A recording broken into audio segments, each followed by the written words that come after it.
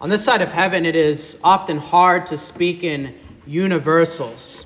Unless you're talking about something like hard math, it is hard to say the words every and all, because it always seems like there's some sort of nuance or some sort of exception that needs to be made when you're trying to describe things. You can speak in generalities often, but not always universals. And so when the Bible speaks in universals, it is certainly a time then to listen, to perk up, to say, what's going on here? We actually get universals in all three readings today. You can go back and try and find them all, no pun intended, if you want. Matthew 22:40, however, this is the one that stuck out to me at first. On these two, the greatest commandments, the love of God and the love of neighbor, depend or hang on all the law and the prophets. Now, when Jesus uses the term law and prophets, this is a technical term for the Old Testament. The law, the first 5 books of Moses, and the prophets, the rest of the Old Testament. On the love of God and the love of neighbor hang the entire Old Testament. Think about that. Now, it might make sense when you think about the 10 Commandments, for instance, the moral law, that the love of God and the love of neighbor, that's a summary of the moral law.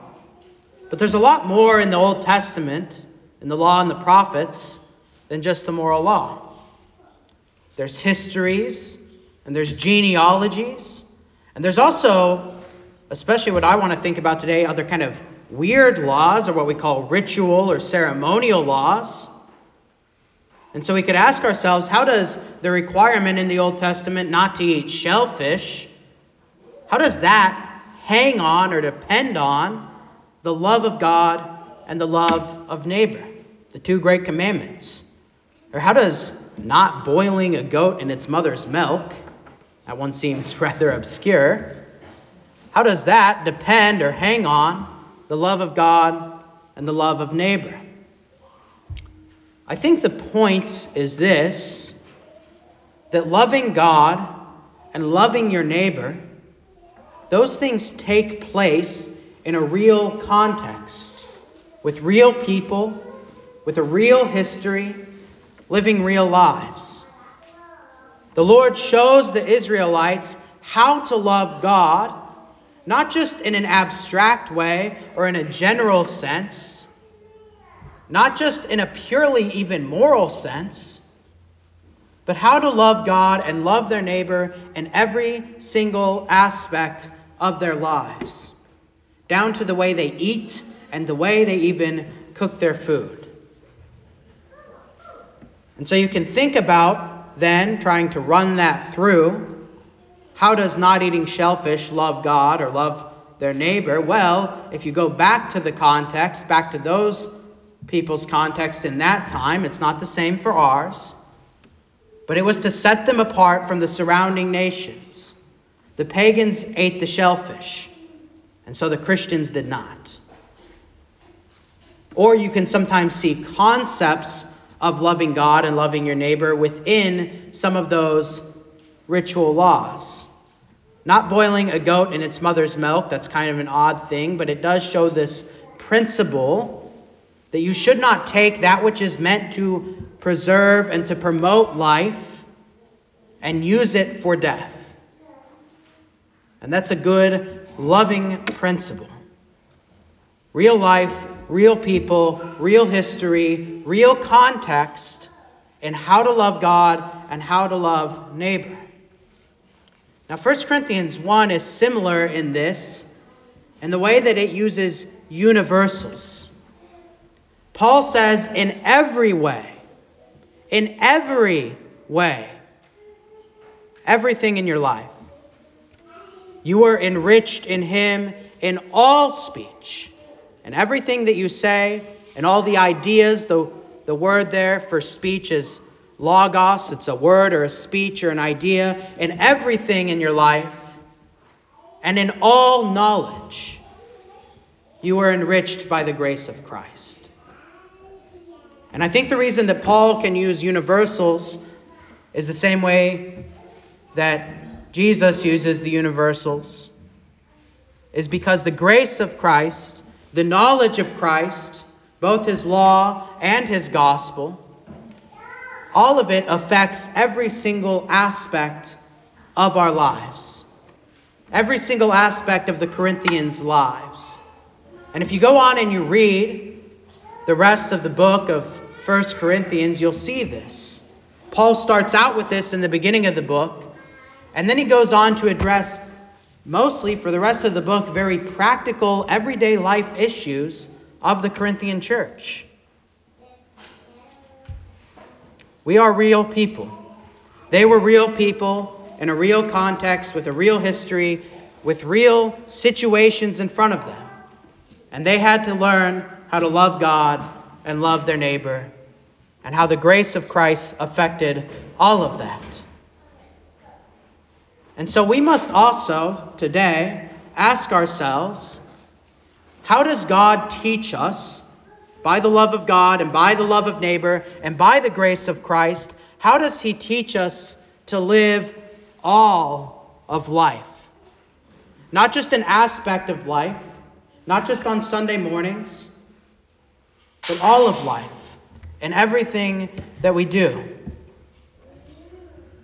Now, there is a mistake that can be made in trying to put Christ in all of life, and that is the way that the Pharisees do it. So the Pharisees took these rules, they took these ritual laws about shellfish and boiling goats and not working on the Sabbath and all the rest of it, and they came up with a system to try and claim that they were living a total Christian life. But it wasn't exactly that way, was it? When they came up with the system, it was more of a checklist system that if I only do these things, then I can check it off, and that way I know that my life is Christian, or I know that my life is the proper way of Second Temple Judaism, as the case may be. Now today, people still try and be Pharisees. But of course, our Pharisaism is not just like that old Pharisaism. Today, to be a quote-unquote good Christian who lives a quote-unquote good Christian life, it doesn't have to do with strict interpretations of eating shellfish and cooking goats, but it is a system. A system where someone says in their mind, I'm going to behave the way that good society, whatever that means, and good Christianity, whatever that means, has kind of agreed in a vague way that is good. Whatever that looks like. Maybe it means going to church about once a month. It probably means keeping your mouth shut about anything that's too politically extreme. Maybe it means having exactly 2.5 kids, making sure that they have some Bible names thrown in there, and that their names are on the church roster or something like that. The problem with that, or at least one problem with that, is that it's a moving target. Political extremes are moving targets. Whatever people consider good Christianity and good society to be, they're moving targets.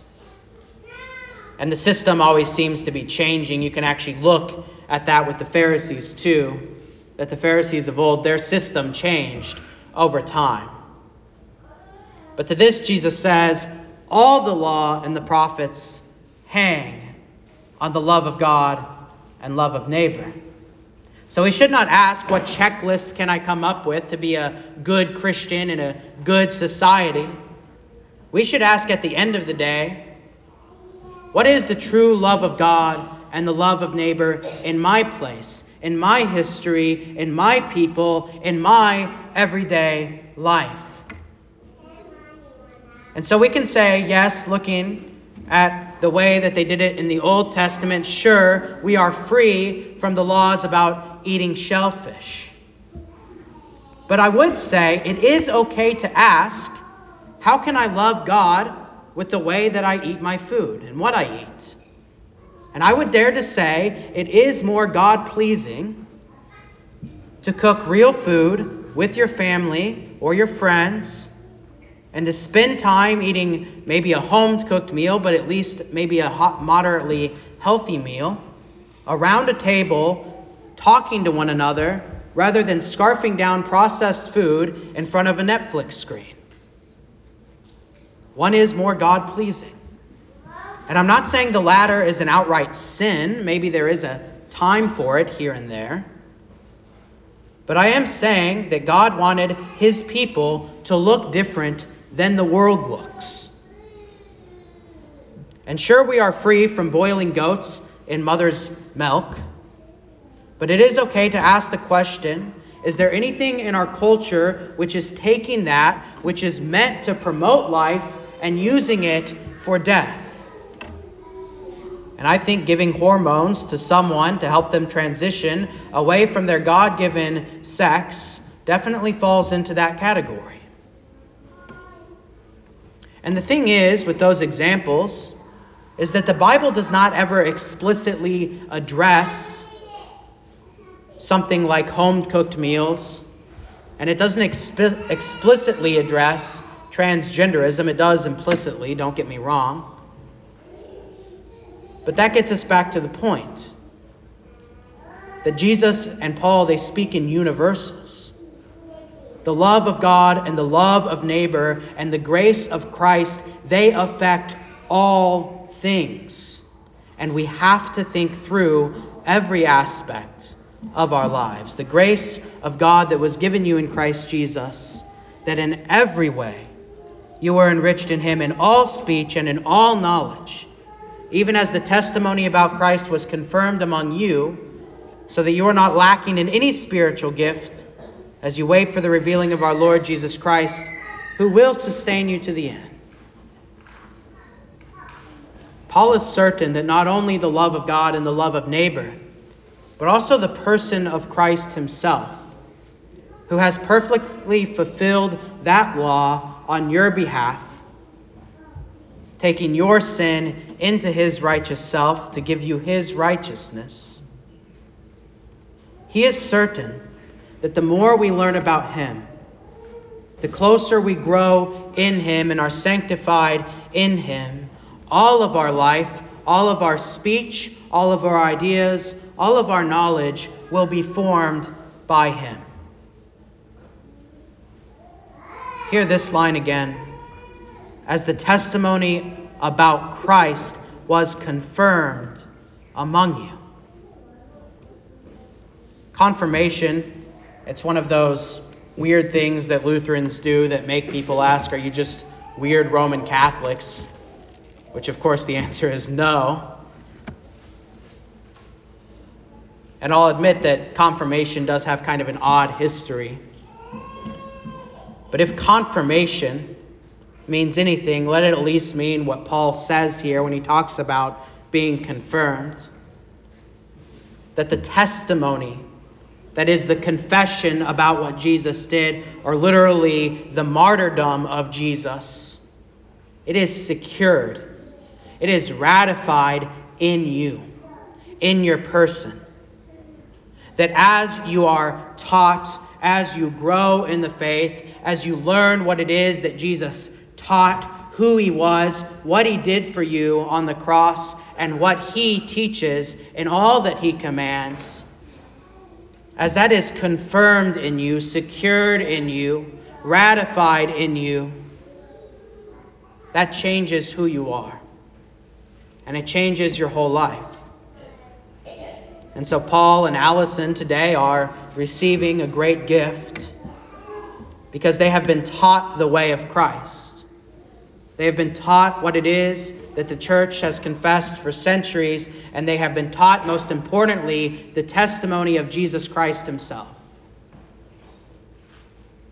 And that is working in you, not just in Paul and in Allison, but in all of you who hear the word of Christ today.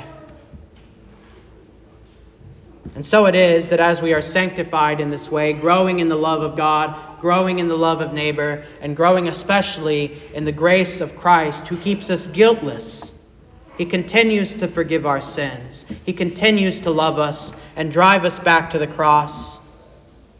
He will keep us as we learn how to live all of our life, every aspect, in every way, to his glory, until the day that he returns. So to him be all the honor and glory now and forever. Amen.